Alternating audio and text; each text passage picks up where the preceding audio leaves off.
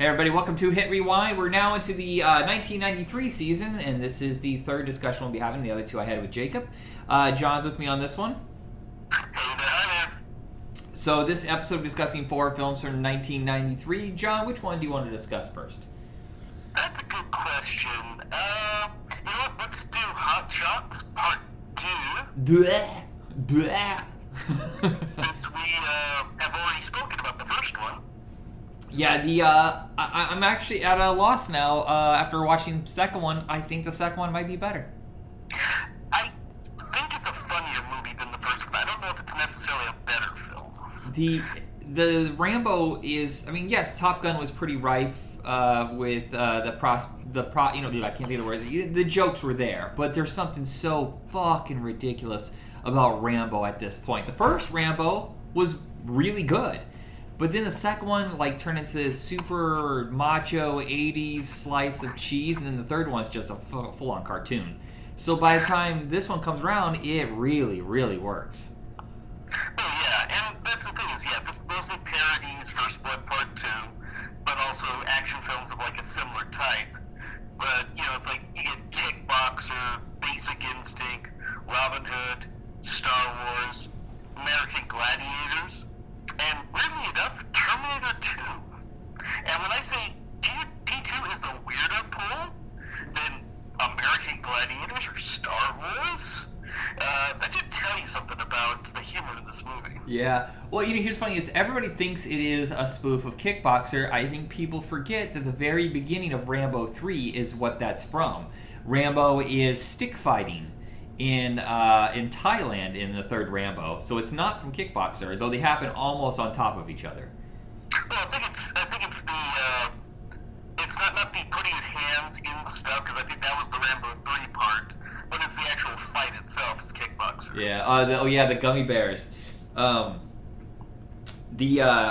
dearly departed friend Dave, who died last year of embolism, the very first movie party we ever had at his house was with Hot Shots Part 2.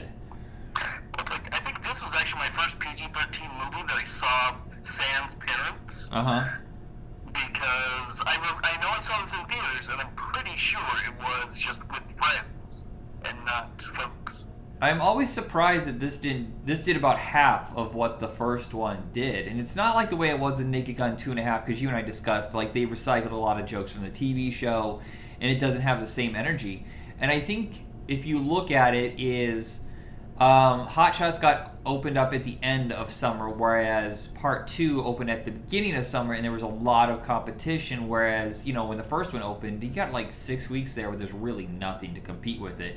And it just added just a little bit more every week, just slowly getting up to 70 million, where this one didn't even hit 40. Yeah, like I said, I'm pretty sure that, I think it's also fatigue, because at this point there are more parody films like this, because, you had all the Naked Guns at this point. I think the third one had come out. No, the next one, the Part 3 comes out next year. Okay. Yeah, so we're getting 1993 is kind of the end of that massive run of spoof movies, and it gets kind of exhausting because I remember there was a couple months later, it's Robin Hood, Men in Tights, and it's just I think it's kind of lower tier Mel Brooks. I know some people love it, and then there was Fatal Instinct. I think there's a couple others in there, and you can even look at Last Action Hero and say that's almost a spoof movie. Loaded Weapon 1. Right, yeah, okay, yes, that came out earlier in the year. Yeah, I think that might have hurt this one because, there's definitely had to have been some fatigue because everyone started kind of wanting to parody these types of films, and, I'll give these films credit. They are funnier than any of those movie films that came later. Yeah, they destroyed the whole genre. Well, it's like they didn't understand. If you took out all the jokes in these sorts of movies, the film should still stand on its own. Yeah. But, it's like, instead of just being a sketch movie. This is still a rescue the hostages movie. Right, and I would say the percentage of gags that work is much higher than almost any other spoof movie around this time.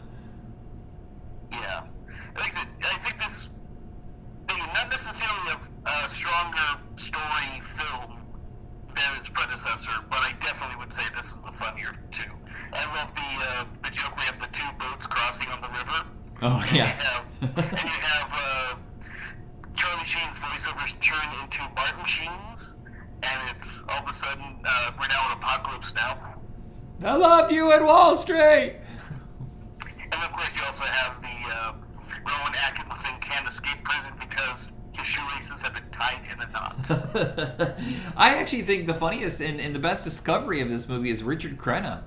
He has that just down pat, that straight-faced, ridiculous dialogue. I think he's very, very funny in this movie. And he's just playing his character from Rambo 2. Yeah, my favorite gag in this is so disgusting, but it's when he's ordering the pig snout sandwich at the fight in the very beginning. And he bites into it, the mustard comes out the nostrils.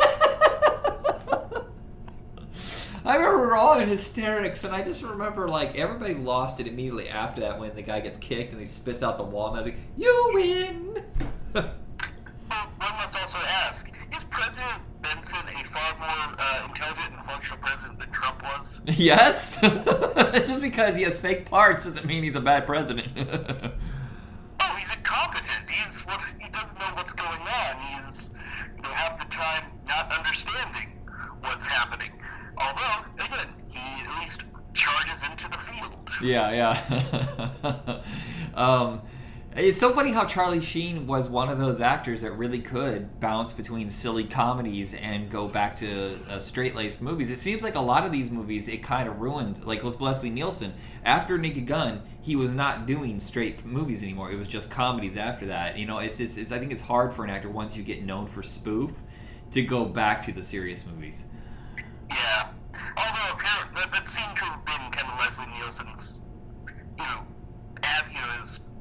he was kind of like a jokester anyway, apparently. Yeah, that's true because his career was kind of dried up by that point, so he's going to take all the big offers that he gets and then probably just going to be comedies, whereas Charlie Sheen was still established, the same thing as his brother, Emilio, so they could bounce between the two.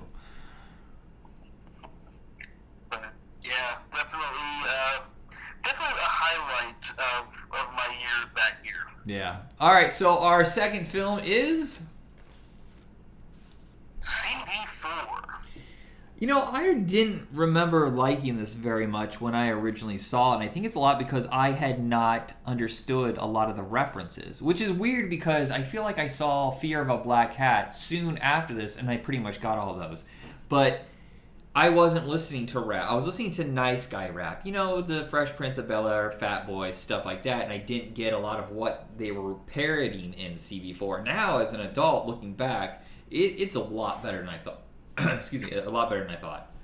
Yeah, and as much as it's not a one-for-one comparison, this kind of, I guess I'd still go with it. It's kind of the Spinal Tap of rap, because even though you're not getting a full documentary about it, it's got that same sort of feel to it. Yeah, I would say Fear of a Black Hat is much closer to Spinal Tap. Yeah, I was thinking about it, I kept going, unless there's something else I couldn't remember, and then you brought that up, and I went, yeah, that's much closer to it. But, God, Chris Rock is hilarious in this movie.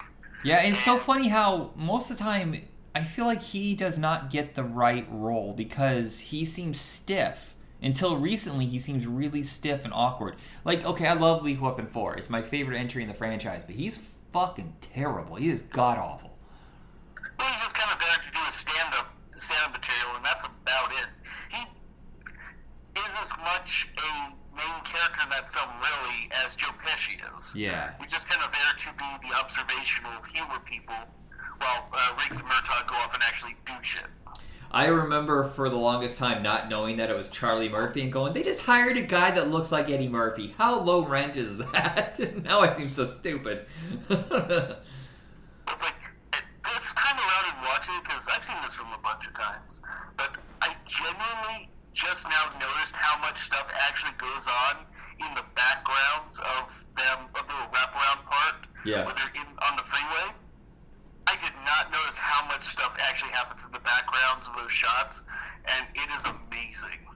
Just kind of how the background is constantly changing. Where it's like, oh yeah, you know, it's stuff that seems like normal freeway traffic, and then all of a sudden there's some crazy shit, and I forgot to write that shit down. It's a thankless role, and they do a good job, but I do feel like Phil Hartman and Chris Elliott are a little wasted. Yeah, well, again, it's very little about them. Plus, Phil Hartman especially is just kind of is there to be PMRC and other reactionary types who existed at the time and were very much there to shut everything down. The songs that they parody are parodies of actual songs. We had this soundtrack in my car when I was a senior in high school, and I remember hearing "Sweat from My Balls" about 1,000,000 times. But this film also has one thing that I always condone, and that's the mistreatment of dummies. The swap out of Chris Rock for the dummy during the sex scene is one of the best and obviously blatant ones I've ever seen, and I'm 100% for it. I didn't know the director of this. I knew her other movies, but I never knew where she came from before this. And she's done like 100 music videos. She did so much of the like underground hip hop and alternative music around the late 80s, early 90s. But she did that Cher video with Beavis and Butthead. I got you, babe. Well, that's one of the things. It definitely shows that whoever the person who directed this film had been around people, these sorts of films, because you kind of have to have the feel for the environment to be able to, I would say, authentically deliver something that you can actually buy. Yeah. If you just had some, you know, Kevin Smith, for just example, do that, it'd be like, no, I don't feel this. Yeah, you have to have some sort of experience with it, some authenticity to pull it off. Yeah, but yeah, this and when the guy goes in, I can't think of the character's name, not Dead Mike, where he goes and tries to be Public Enemy. Oh yeah, okay. And his I'm Black song. I'm blickety black and I'm black, y'all. What up, black, y'all? Just thinking of that puts a smile on my face because it's just so hilarious. Well, it's so funny is this is when studios started seeing like there was an opportunity to do hip hop movies. Sadly, most of them tanked and it kind of died off there. But do you remember like it was Who's the Man? This and then we started getting. I think a lot of it's because New Jack City made a bunch of money and started realizing. But there was stuff before. So there was Crush Groove, Tougher Than Leather. Like there was studios trying to find a way in, and CB4 is one of the more successful ones. Sadly, I think it's almost been completely forgotten. Yeah, this is another of those films that we talked about before, where films are advertised on comic books. I have very, very clear memories of seeing the film poster for this on the back of Universal Studios must have some long-term contract with Marvel Comics because they were always advertising every single one of their movies on the back. Oh yeah, well, and DC, because whoever was on DC, whoever is tied to that like Dr. Giggles and stuff. Oh yeah, that was Marvel. I remember. I think it was so weird because the guy who created Dark Horse Comics created Dr. Giggles, and yet it wasn't on any Dark Horse Comics. Well, they didn't have money. Well, also, I can't remember. Did Dark Horse Comics even have ads back then? Is that why they were more premium priced? I think so. Because I don't recall any of the Alien comics I had. Yeah. Well, DC was probably all Warner Brothers movies, but what is our next film? Our next one is the last comedy of this group, So I Married an Axe-Murderer. Yeah, this one I didn't rewatch because I've seen it a million times. I have it memorized. This is, in fact, the second podcast we ever did. Not you and I, but Jacob. In the very beginning of the podcast, back in early 2014, we did some test episodes to see if anybody would even be interested or if the format worked. And we did full-length commentaries for movies that didn't have commentaries. We did Running Man, So I Married an Axe-Murderer, and Caddyshack, and we realized this is taking too long. This is so much of our lives, so we just changed the format. But yeah, So I Married an Axe-Murderer was very early on in our show.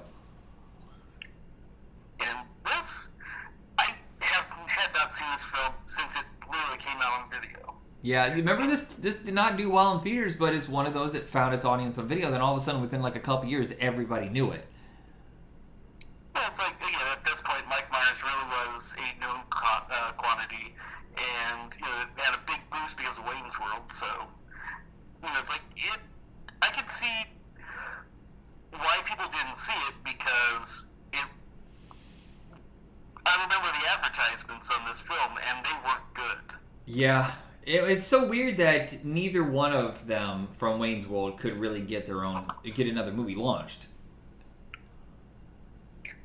Well, at least at the time. But then Mike Myers, of course, got Austin Powers. Yeah. And exploded. And Dana Carvey had medical issues. Right.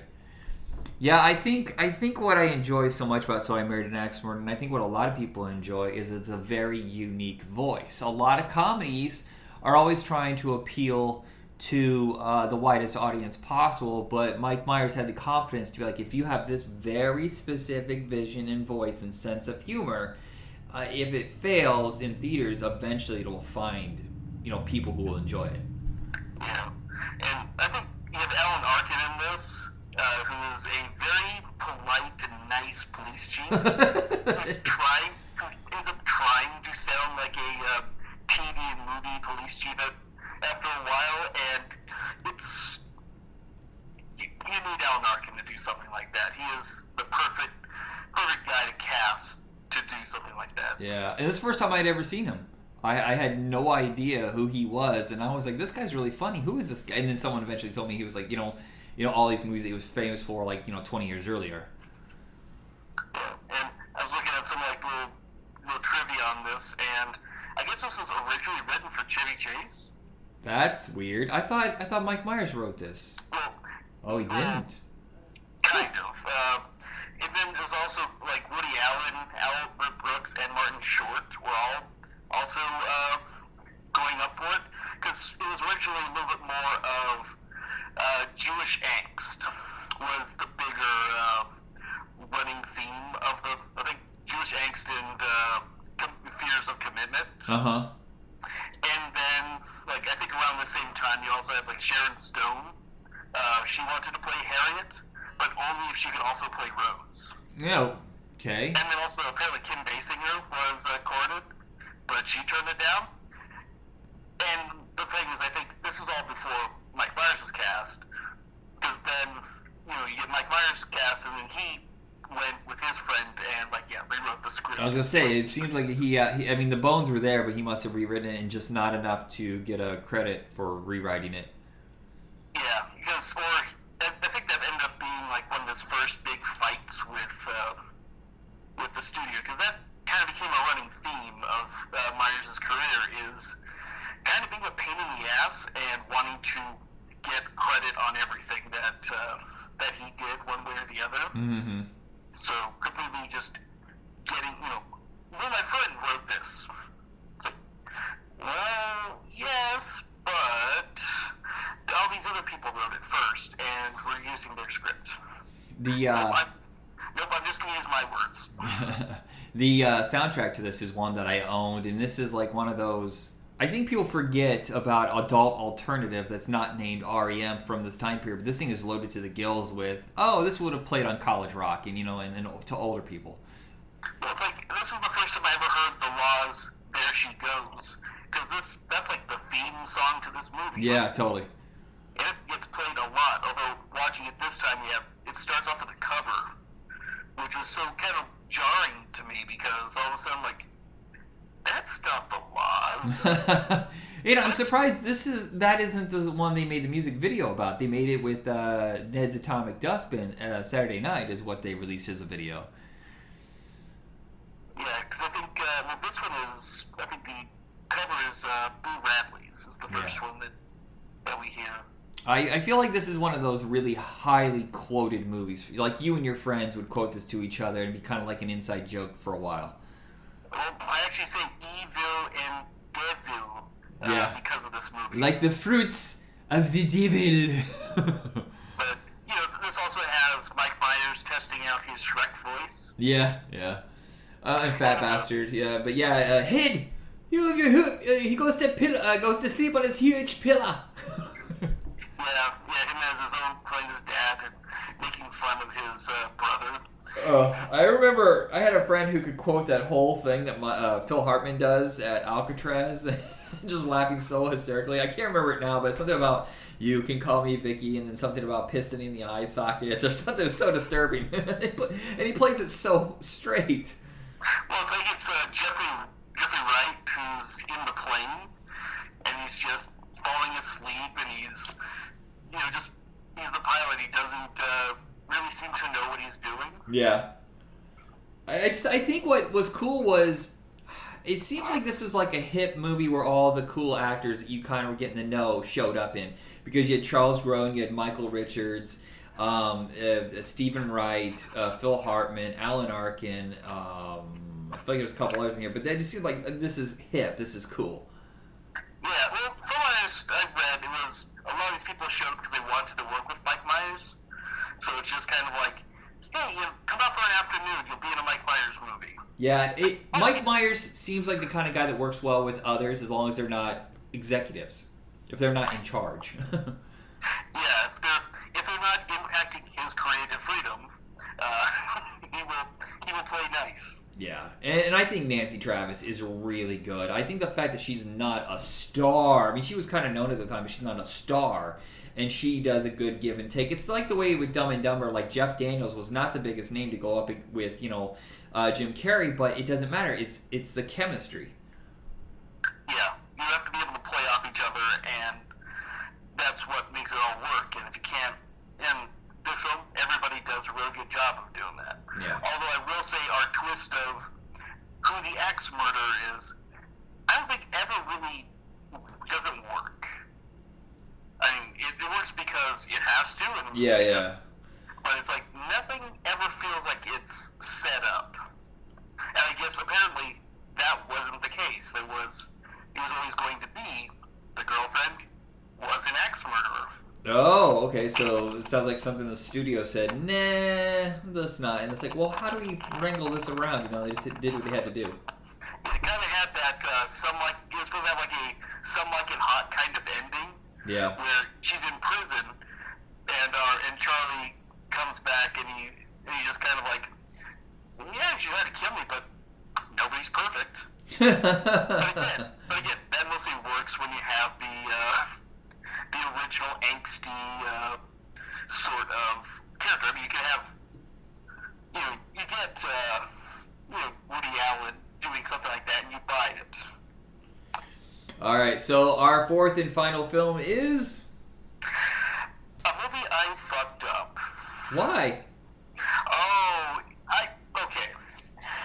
Before I name the title, what we should have done, because I know it was on the list, and for some reason I thought it was a mistake, and I didn't say anything. We should have done Hard Target. Well, we can. Fuck it, no one else has claimed it. Well, not now. I haven't watched it. Okay. But, okay. For some reason, I thought Hard Target came out later. Oh, okay, you thought like the next year? Well, no, honestly, I thought it was more like 98 or something. For some reason, I thought it was a later thing, even though in my head, I'd forgotten that it was John Woo's first U.S. film. I'd forgotten that fact. I, for some reason, just mullet Jean-Claude Van Damme. For some reasons, I thought it was like After the Quest or something. Oh, okay. So, in my head, this made more sense, and I wanted to see it, which was Nowhere to Run. Do you regret watching it? I do, actually. Oh, I don't think it's one of his better ones, but I do. I remember at the time enjoying it, and my mom definitely loved it. But it is a remake of Shane. Let's just not kid ourselves. I even told my teacher back then, I was like, this is a remake of Shane, just with lots of nudity and more violence. So that makes this awkward. Yeah. The thing is, it's like, and I was a little surprised watching this now as an adult, because I hadn't seen it since it came out, and also on video. I didn't realize Joe Esterhaus was one of the writers on this. But that was an interesting little thing. But I remember watching this film too. Watching it now, I'm just going, wow, this is very generic. Like, anyone could have been in this film. Yeah. Well, I think it's his desire to move away from the movies that he had done before, more appealing to a wider audience, and I can see where he's coming from. I almost feel like he should have ditched all the martial arts if he really wanted to change it, but no one was going to let that happen. Yeah, that's the thing. It's like any sort of martial arts would have been nice in this film. He didn't have to go and do the splits necessarily, even though that's like a trademark. Yeah. But something. I mean, something to show me why this is a Van Damme movie. Do something that is you. Yeah. Instead, it's just very much like I said. You could take him out, throw anybody else in that role, and it would have been the same film. Yeah, I mean, well, it was never, of course, written to really be for him, and you look at the writers, and they're all disappointed. It was originally set up with the director of Return of the Jedi. Joe Esterhaus usually does kind of, what did he do before this? Fatal Attraction and Basic Instinct. So, someone with like a more normal, blue-collar kind of guy, not a martial arts action guy. And just, I think eventually no one bought it until, somehow it came around, after all these rejections that it ended up being a Van Damme movie. And I do think it's really well directed, though. I think Robert Harmon is a highly underrated director that just never really got his, credit, because all his movies were discovered later on video, like, his big ones, The Hitcher, of course. This, I think he directs very well. I think the action sequences are phenomenal. With the very few that there are. But he did a really good movie with a crazy person named Jim Caviezel called Highwaymen. Yeah, I do remember that one. It's like I didn't dislike this movie, but I just kind of was. Yeah, I mean, this is an action movie. There's nothing. I don't want to sound overly mean about it. But just kind of thing where it's like, yeah, shit's in focus. Well, like I said, I think this was made specifically. They don't cross the line of action. Yeah, I mean, it made specifically to appeal to family, because he's. It feels like okay, how Seagal was going for just the bros, no emotion, no, he never gets hurt or whatever. There's no underdog quality to it, and Van Damme always seemed the exact opposite of him. And it does seem like after kind of a brutal movie with Universal Soldier, which was at that time his biggest movie, I feel like this was, like I said, to expand his audience to women and people who aren't into the darker stuff. So he was doing the exact opposite of whatever Seagal was doing at the time. Yeah, this is definitely much more a film trying to make him, a little more of a household name, and that basically kind of like go in the suburban mom sort of appeal. But I will say this: he has one for anybody thinking this is like a family-friendly movie. No, he has one, and it's the early '90s, so it's expected in these movies an intense sex sequence. Yeah, and he does deliver. It's one of those. I think there's only a handful of the films in his career where he also not this one, but it's like very few films in his career are ones where you never see his ass as well. So young Van Damme was very good looking and he had a pretty good butt, and then the cocaine kind of stole all that. So like I said, I think because I fairly recently watched Universal Soldier, I still like that one. I have a feeling that if I keep going back and revisiting some of his older films, I'm going to be disappointed. Yeah, sometimes it's hard. I will go back to a movie and go, oh no, whoops. That kind of like nostalgia was blinding me. But I will say, if you are a Western fan, you're going to like this because this literally is. I mean, it's the old thing where the train station's coming through and they're gonna take out people's land, and they're gonna take out this widow and that kind of thing. It's basically that kind of movie. Yeah, when I call it generic, I mean, you have seen this film many times. Yeah. There's nothing that, like when I thought about Hard Target, I went, yeah, now there's a movie that's like fucking nuts and wild and probably definitely a good time at the movies. This one is just kind of, is anything on? Yeah. What? Yeah. It's a Yeah, Saturday that's afternoon. fun. I like to joke. I like to joke that Hard Target is only 18 minutes long if you take out the slow mo. Oh, Lord. Alrighty, well that is it. Where can we find you on the interwebs? I am on Twitter, MYUZISHION. Come say hi. Doing Twitch or no? I do have a Twitch. I haven't done anything on it for a while. Oh, okay.